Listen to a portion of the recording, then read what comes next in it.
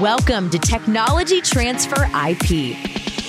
Technology transfer is the process by which valuable research, skills, knowledge, and technology developed by educational institutions is transferred to industry for development into products and services that will benefit society. From basic patent licensing to promoting startups, entrepreneurship, and industry collaborations, while also investing in and managing technology developments. We bring you conversations with the leaders in technology transfer who will share their stories, including their successes, challenges, and expectations for the future. Here's your host, Lisa Mueller. Hello and welcome. Today, I have the pleasure of speaking with Rich Hipsch, the Executive Director of Technology Commercialization at the University of Minnesota.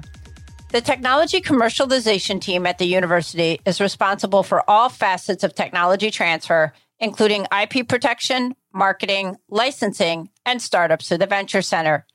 In addition, Rick's team partners with the UMN Foundation on the university's corporate engagement initiatives. Rick also serves on the Launch MN Advisory Board for the state of Minnesota.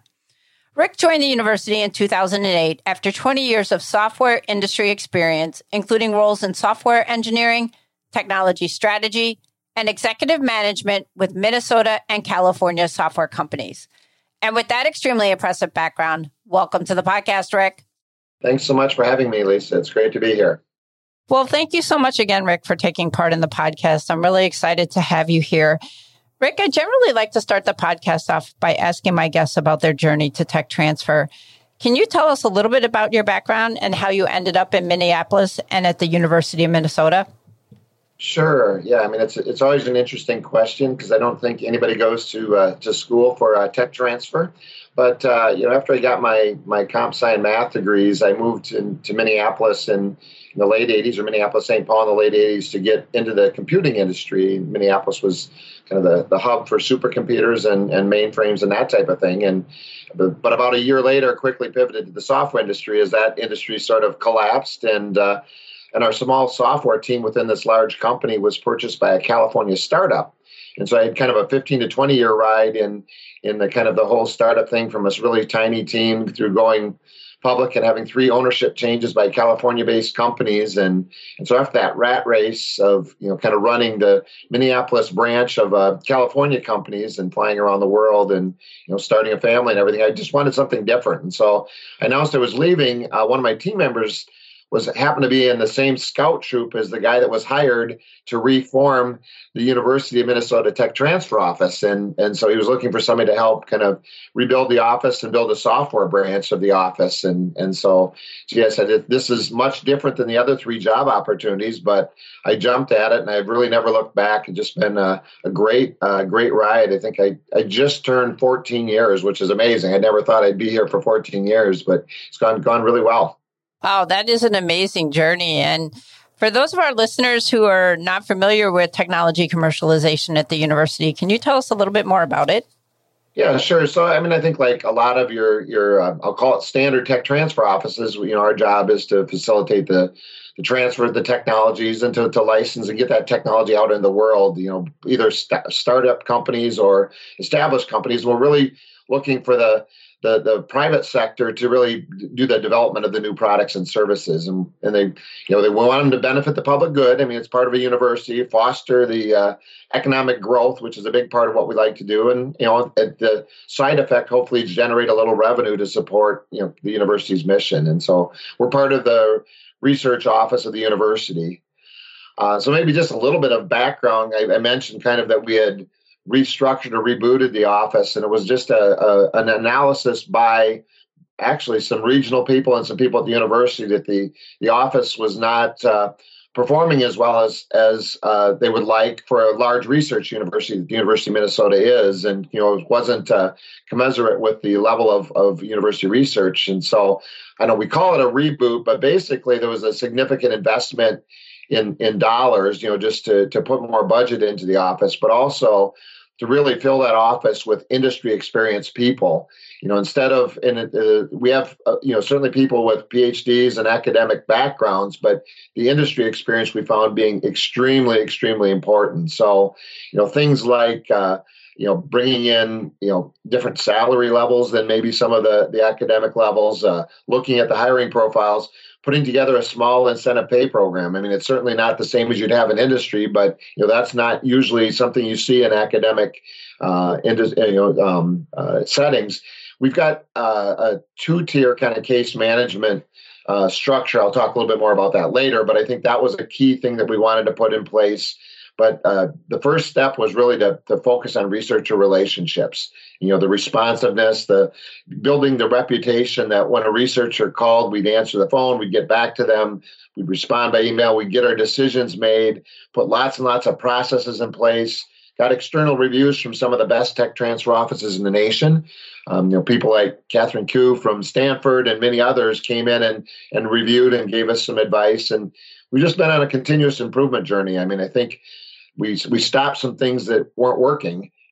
We tried a lot of things and we kept the ones that worked, and we stopped some things that weren't working. We're just kind of had that continuous mindset. And so, I think there's a lot of things that we've done with advancements, right, in tech transfer that, we're very, very proud of, and, express licenses for many types of technologies. I mean, we took what some other groups were doing and we just really went really hard at that. And we've got what I believe to be the best express licensing site in tech transfer. We've done a lot of work in sponsored research agreements. We've got probably 30 or 40 different tech transfer universities that have adopted our MinIP, our sponsored research agreement structure.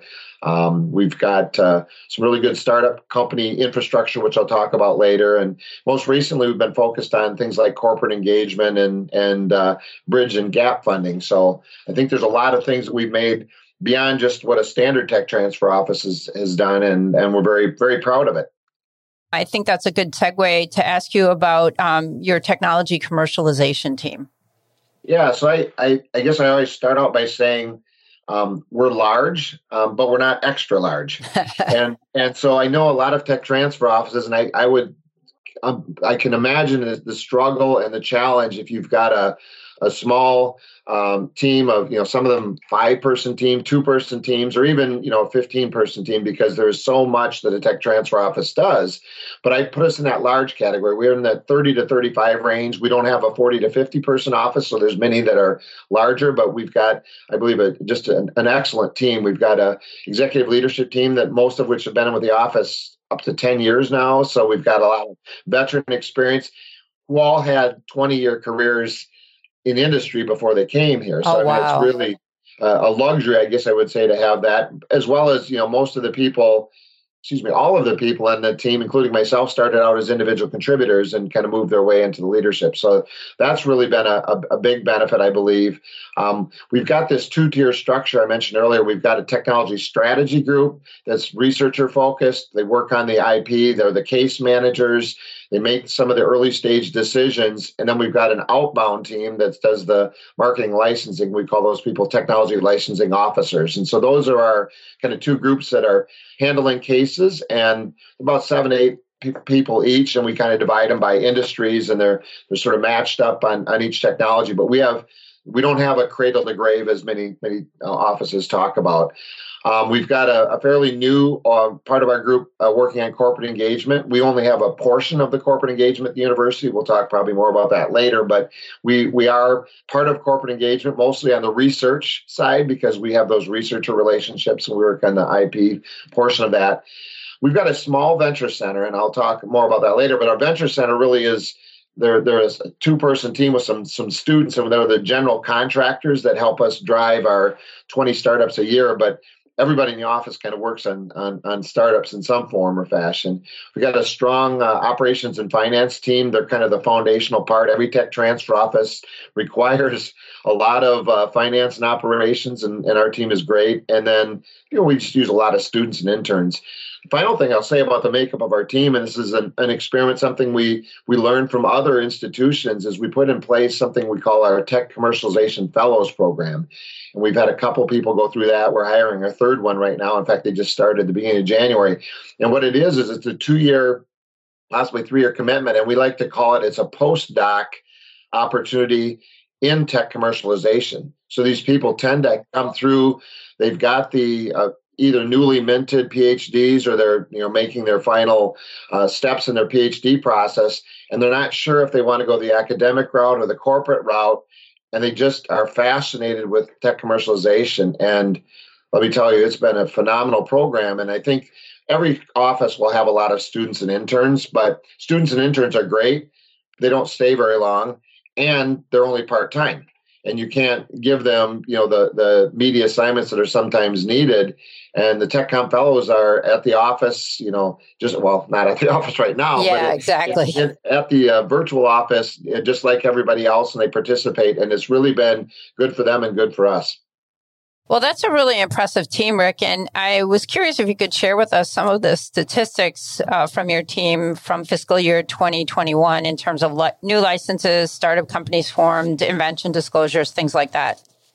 Sure. Yeah. And I think, first of all, it's another strong year. And I know that might sound a little cliche, but I mean, we've had a lot of really strong years. And so, as I say, most of these statistics start out at 0 on July 1st, right? And so you have to get back to the same level. But we had a record year. We have 230 licenses, 236 to be exact, and we count our startup agreements, our commercial exclusive licenses, and we do a lot of non-exclusive licensing of technologies. And we use the Autumn kind of standard for reporting our licenses.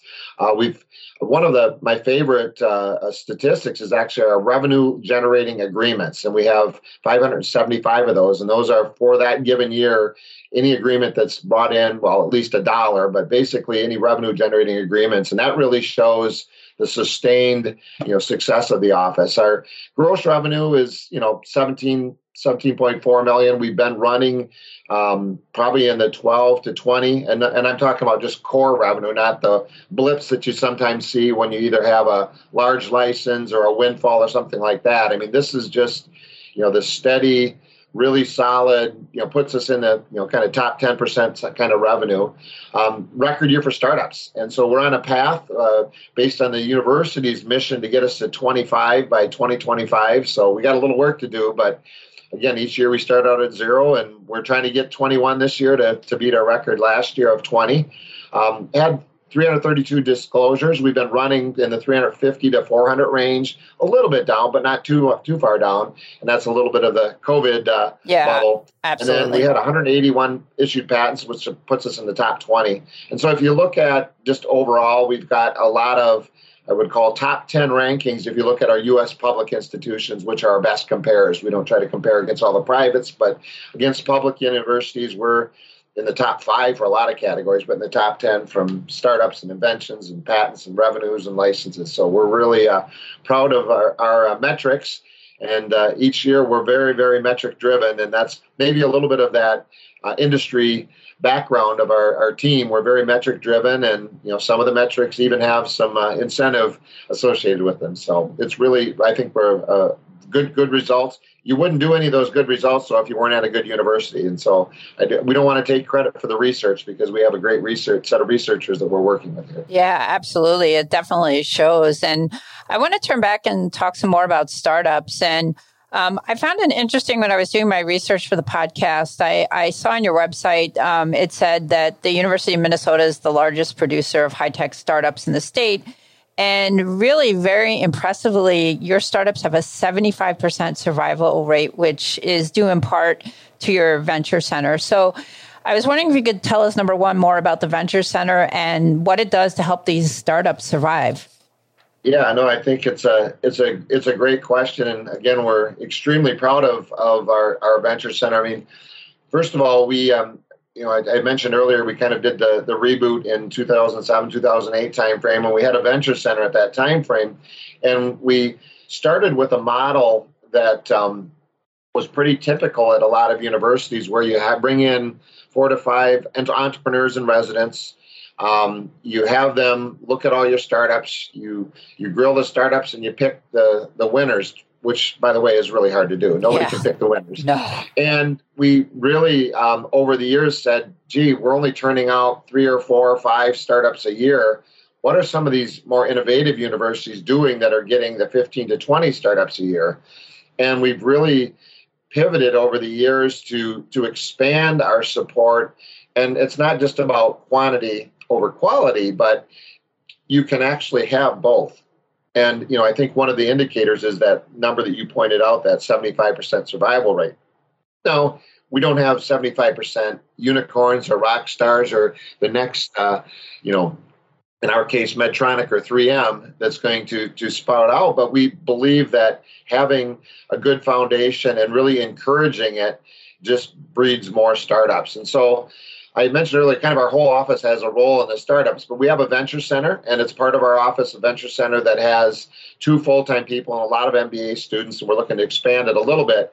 And it's really supported by what we call 3 pillars of startup support. And so the first one is our business advisory group. It's a phenomenal organization we put in place. We went away from what I called earlier that standard entrepreneur in residence model because we didn't have the right startups for the entrepreneurs when we needed them. We didn't have the right entrepreneurs for the startups. And so we went to a volunteer-only group, and basically they get a view of our startup pipeline at 6 meetings a year.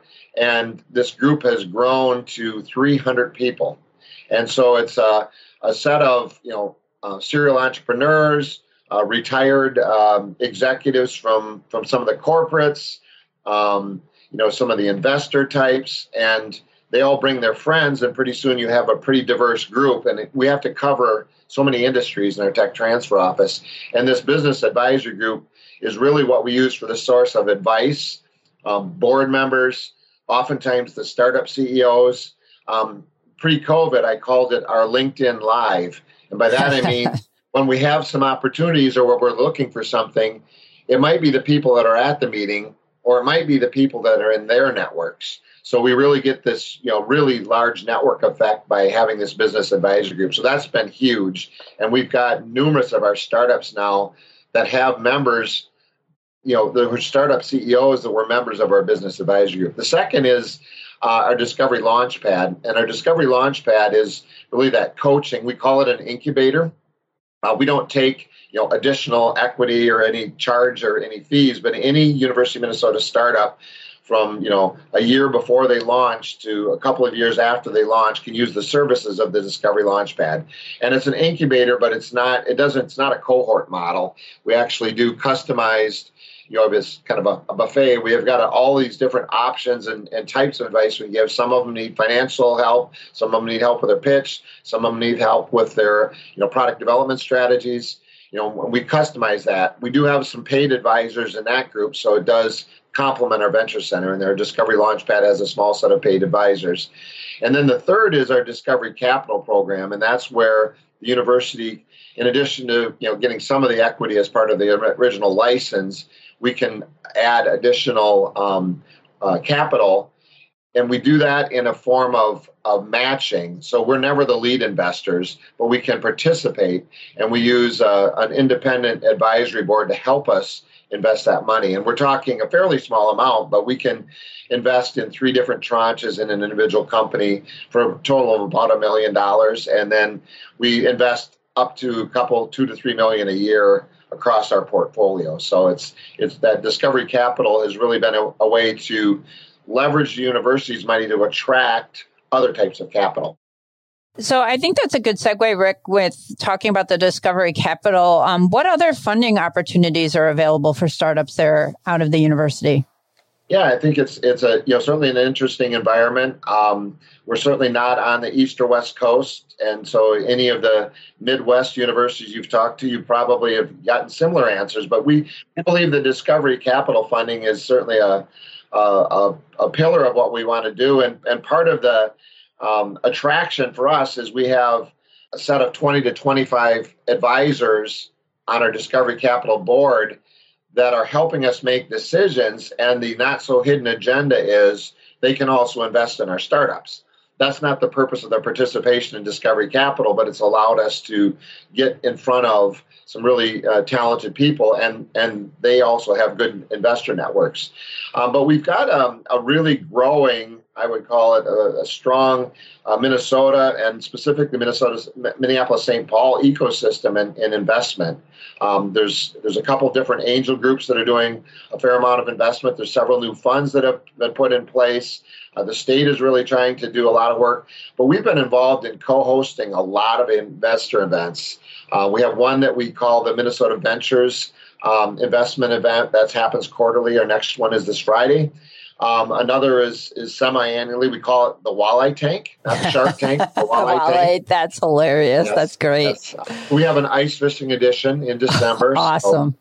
So it's good stuff. But they're really, the key is co-hosting. So as much as we like everybody to invest in the University of Minnesota startups, it's really about deal flow.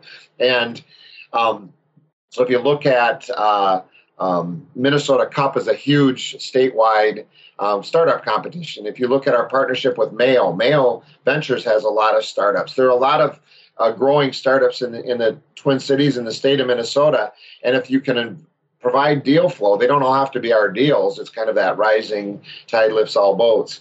The state of Minnesota has made some really good progress with Launch Minnesota. I'm on the advisory board for Launch Minnesota. The university helps provide some services for Launch Minnesota, education and otherwise. And it's really been a good way to convene and knit the ecosystem. And their focus is on bringing capital. So that's back to the capital question. If we can all work together, I think we get a lot more capital in front. Final thing I'd say is even in, beyond the state of Minnesota, the Midwest has been doing a good job. There are several different organizations, some in Chicago, some in Madison and Milwaukee, and they're not focused on just their deals. They're focused on attracting attention from this coast. And I have to say, there's great technologies. There's a good density of great ideas and high tech, and they're not as inflated as on the valuations as the ones that you'll find in California and Boston. So, I think there's a lot of good activity. We're not the coast. We don't have all the VC money, but we're definitely trending in the right direction. Well, switching gears, Rick, I wanted to ask you about external partners, whether they're corporate partners or the government and the role they play there in tech transfer. So I was hoping you could give us some examples of some relationship with some external partners. Yeah, if you ask me, in 2022, how has tech transfer changed from, 2015 to 2022? I would say it's a lot on the corporate and kind of government relations and really looking at how we can engage with the corporate partners. It's something that we've done a little bit in our office, but certainly with our partners in the University Foundation. And to be honest, we've got a president, if you've not met President Gable, who's just really on fire about engaging in corporates and really having an impact with the university having more of an impact, not just inside and academically, but more of an impact with our corporate partners. And so that's been huge. We've got some really good relationships with some of the firms that have large presence in the Twin Cities or in the state of Minnesota. We've got the 3Ms and the Cargills and Boston Scientific and such. But we've also had some long relationships with some companies, outside the Twin Cities. And so, one that kind of was the precursor to what I talked about earlier with this MinIP research agreement was called Dow Chemical. And we had this relationship with them where they pledged a certain amount of research funding, but we created a relationship with them that allowed them to have a choice on how the research would happen and how the intellectual property would happen and how the licensing would happen. It really built a strong trust relationship, and that kind of led back in the 2011, 2012 timeframe to us forming this thing called MinIP, or Minnesota Innovation Partnerships. And that's parlayed into great relationships with Boston Scientific and Medtronic and others. A real good, interesting story, and it's on our website that we've touted publicly is our relationship with Cisco. And literally in February of last year, Cisco contacted us after we had put together a website that was called Corporate Engagement. And they said, gee, we'd like to talk to you about research partnerships. We should have a better relationship with you. We know a few of your researchers. Wow. And they actually contacted us through the website. And about 10 days later, we were talking an agreement. I mean, it was just from 0 to 60. And they asked for proposals. We cultivated with our various different colleges. It wasn't just one of our colleges, to get like 50 or 60 proposals. And they funded 10 of them. And by June, money had already changed hands and the researchers were off researching. So from February to June, we had everything done. And it was just an amazing. And part of it was we moved quickly. Part of it was we already had the structure in place that we had been honing for 8 to 10 years. And it was great. And part of it is, the companies see, a lot of the great basic science, and the researchers are seeing that they're solving real company problems. And I just think that that's the wave of what we need to do. I think it's just really been a great example, Cisco being one of them. We've got some other ones brewing, that if you have the right attitude and the right, matchmaking capabilities, I mean, that's really, really what we're doing. And a final part of what I'll talk about is even in the philanthropic side with some of these organizations, whether they be things like the Gates Foundation or the Kaiser, there's all these different, foundations that put lots of monies. I mean, the university research and those philanthropic foundations go hand in hand. I mean, you can certainly look at some of the disease-based foundations or many of these wealth-based family foundations. Research at the university is really a great opportunity. And so we've got a whole team of connectors that are part of our university foundation that we work with, and they play matchmaker basically to bring those in. And certainly if there are research that turns into ideas, that turn into inventions, that turn into patents, that runs through our office as well. So that's another change that's really been a positive change for us. That's amazing. And that's awesome. And I want to move into what my guests find is the fun part of the podcast, which is asking about technology commercialization's biggest success stories in terms of successful technologies or startups. If you could share some of those with us. Yeah, I mean, I don't know where to start. There's a lot of them. So it's interesting. So the old history, and if you even look at the University of Minnesota, it's pretty dated in some of the examples. So we've been trying to change that a little bit. But historically, the university is where Medtronic was born. So the pacemaker, open heart surgery was first done at the University of Minnesota back in the 60s. But, things like the seatbelt or the black box recorder, a lot of people don't know those were also, invented here. But kind of more recently, there was, and these are things that actually we worked with in our office. There was a significant AIDS drug called Xiagen, the Talens, gene editing technology. A lot of people have heard of CRISPR-Cas. Talens is another methodology, and that was created here at the university. And, we like to say, who hasn't heard of apples? I mean, we've got Honeycrisp apples. Yeah, Honeycrisp is a big one. That, I think, was part of the Autumn Better World project as well.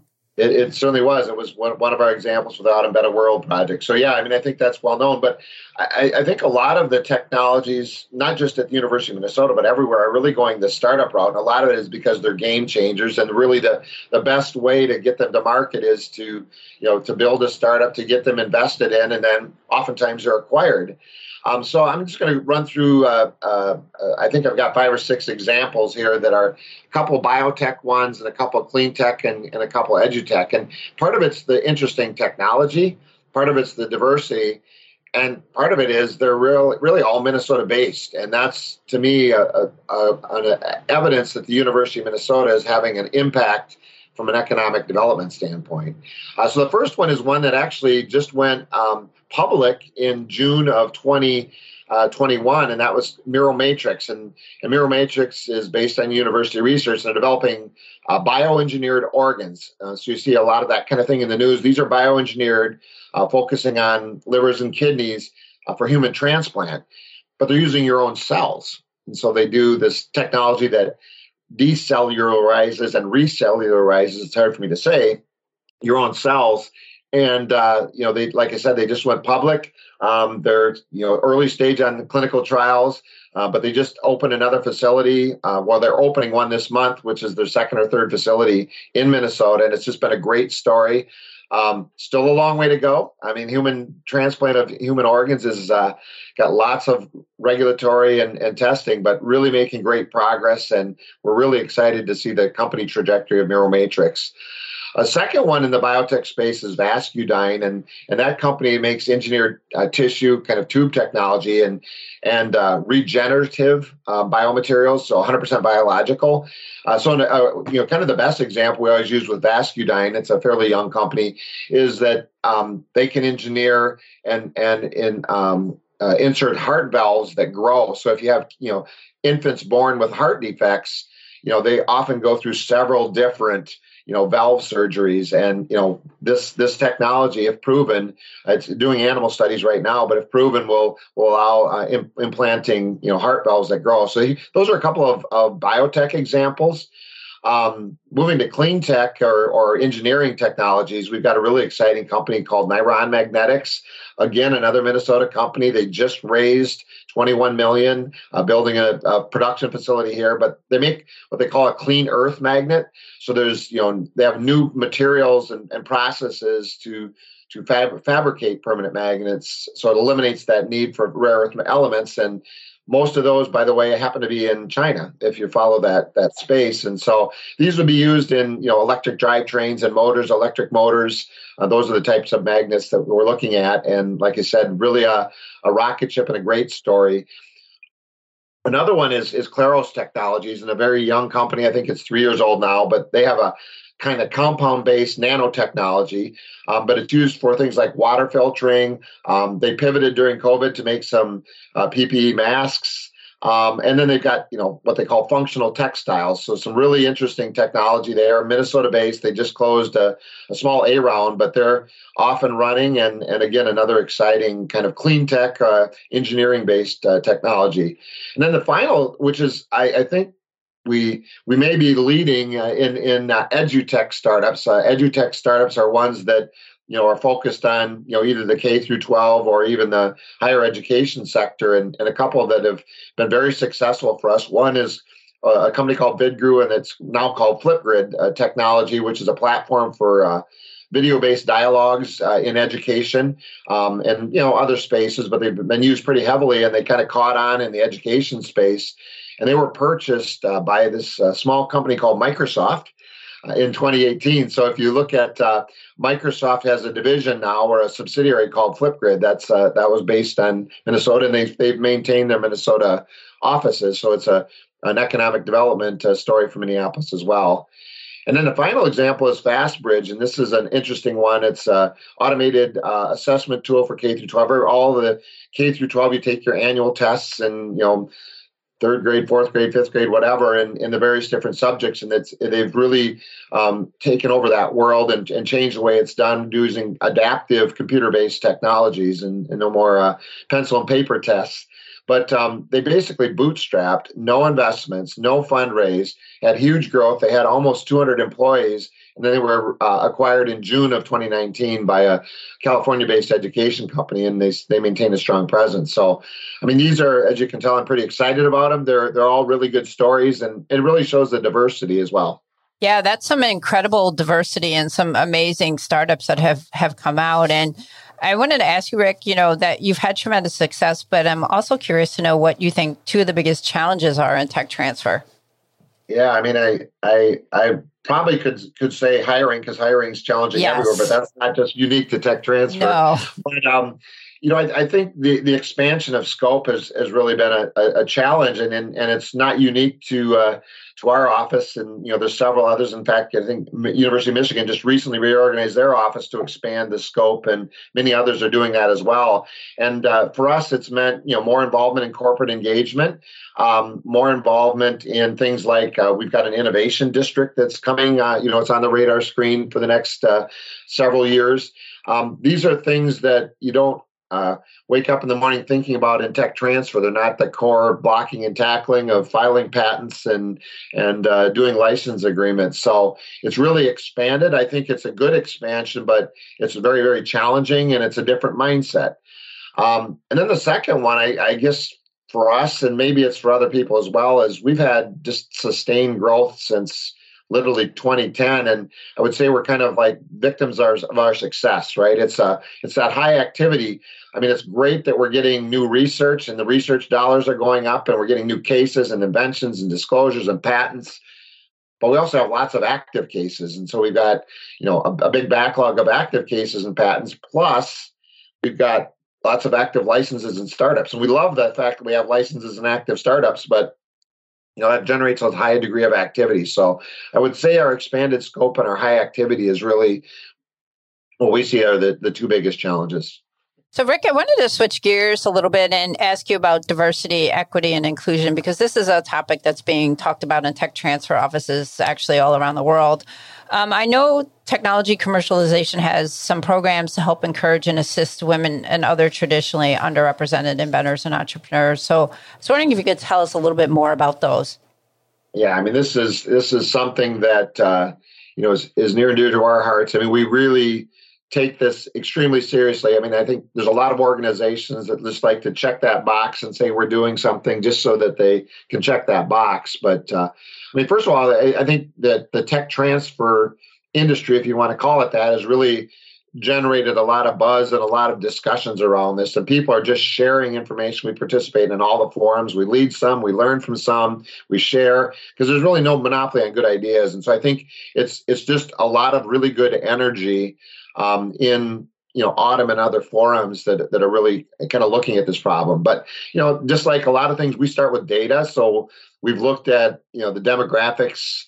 In particular, we've got a great person in our office that's really data driven and passionate about this, and she's really dug in and looked at the demographics. So if you look at researchers by college, and then you look at the inventions by college, and if for example, female, if 20% of your researchers are female, but 10% of your inventors are female, then that's a gap, right? Absolutely. So we've been trying to work with our college leadership, and it's not that we get involved in the hiring process. I mean, once in a while, there'll be a faculty that wants to talk to the tech transfer office, but we're just trying to encourage that, we're here to help, we're here to support, and we really want to see those inventions. So that's the data-centric part of it.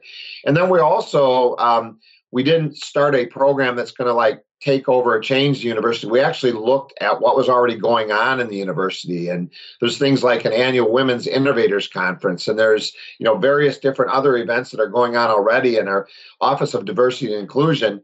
I mean, we've embraced what they're doing, and they're part of our work group now. So not only do they have their own initiatives, they've joined our initiative. And so that's really helped a lot. And then within our office, we've got this working group. We call it our Diversity, Equity, Inclusion Working Group. And our focus is really on building an ecosystem, a diverse ecosystem for our innovators. So we're looking at, what's the makeup of our office? And by the way, we're pretty diverse. We could always be more diverse, but we're pretty strong on the diversity front in just our employment. But our programming, I mean, when we do programming, are we doing programming that's just attracting the same kind of standard inventors? Who are our examples in our stories and our videos or our panels? We have panels all the time. And if you have a panel of, dare I say, 3 middle-aged white males on the panel, I mean, what kind of message are you sending, right? So we're really focusing on kind of, I just want to call it optics because that's really brushing it off. I mean, it's sincere. We're looking at really showing good examples.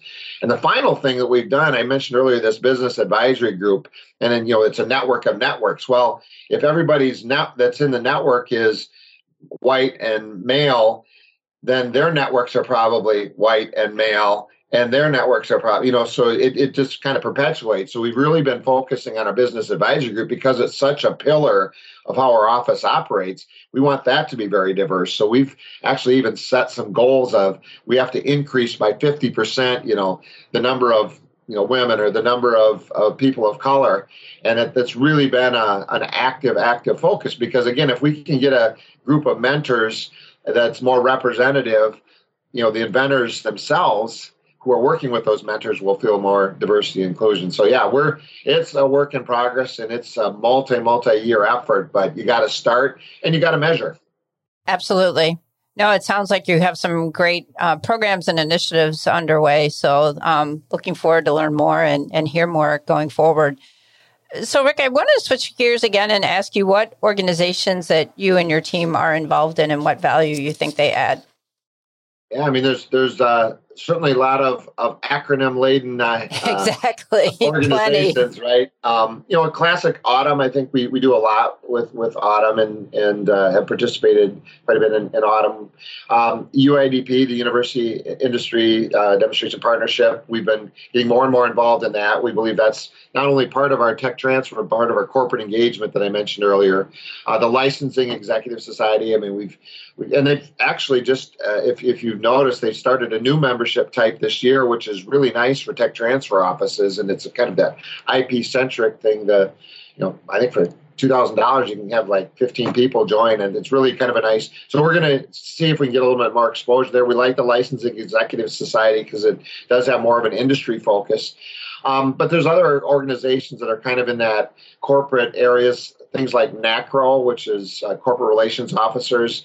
We partner with the foundation here at the university, and we have a membership in that organization. And then recently, because we've been dabbling, kind of getting involved in our innovation district or research park, we've been going to a few of the events by AURP, which is also insightful. And so as we expand beyond tech transfer, which is kind of our licensing, which is the Autumns and the LES, we're kind of branching into those other organizations. But I would say the biggest benefit for all those, I don't want to sound snobbish or anything, but it's kind of, you want to be talking to those top 10 to 20% of those offices who are the leaders, because those are the people that we can trade information with. And it's, we're a large university, we're a large office, we live in a large metro. We don't want to be comparing ourselves to a small university in a small metro in a small area, not because they're doing bad work, but because we can't learn as much for them. So that peer, the peer interactions have really been probably the biggest benefit of all. Rick, I generally like to close the podcast by asking my guests, if you could have any 3 wishes granted or a vision realized for your office, what would that be? Great question. Is it kind of like the genie in the bottle, kind of get 3 wishes? Yeah, well, I have to say, we just have a fantastic team. So the first wish would be that we could keep the exact same team forever. I know that's not possible, but it's really been both fun and just rewarding just to see how great, a well-functioning team, but also just a great set of individuals who really all care and share the vision. That would probably be my first one. I've kind of hinted at a couple times the innovation district. So maybe my second one would be, instead of taking 10 to 15 years, which is kind of, it takes a long time. I understand that. You look at any of them that were built, from Kendall Square to Research Triangle Park to any of those, they didn't happen overnight, but if we could get that 15-year plan done in 2 years, that would be awesome. I might not be around in 15 years by the time it gets done. I don't know. Maybe the third one would be that all our startup and corporate licensing deals could be done online with no negotiation.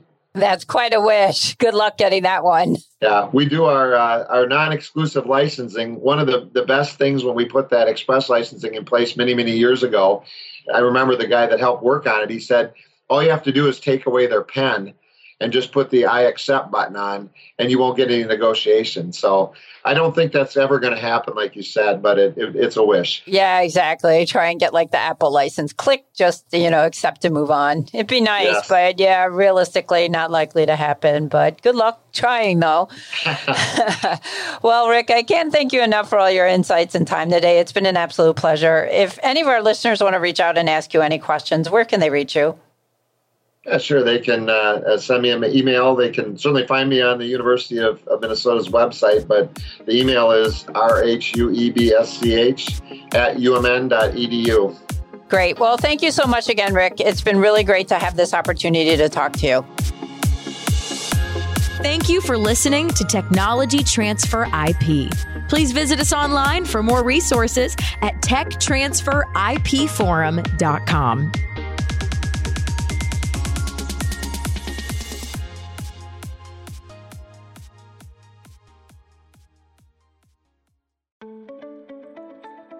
New to tech transfer or a seasoned pro? Autumn is the global member organization for tech transfer and is here to help you get connected, get smart, and get ahead. Whether you work in academia, research, government, business development, corporate engagement, or startups, Autumn is dedicated to supporting you through education, advocacy, networking, and promotion. Join and you'll receive 20 free live webinars, as well as meaningful discounts on meetings and courses, insider access to a vast network of colleagues to help you through challenges, and align on new technologies and the university decision makers who license them. Membership is open for 2023. Join us